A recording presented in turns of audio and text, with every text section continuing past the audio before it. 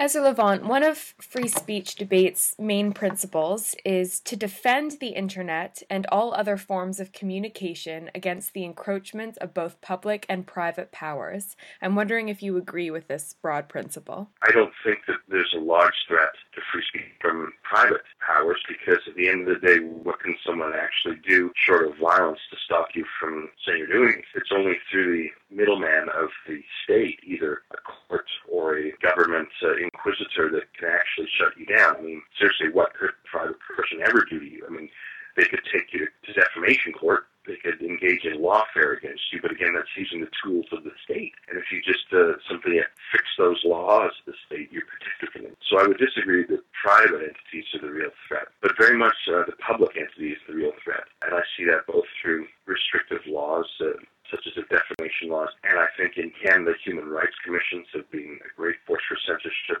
The Canadian Broadcast Standards Council and the CRTC have been a huge force for censorship in TV and radio. But what's the commonality amongst all these things? They're all government agencies.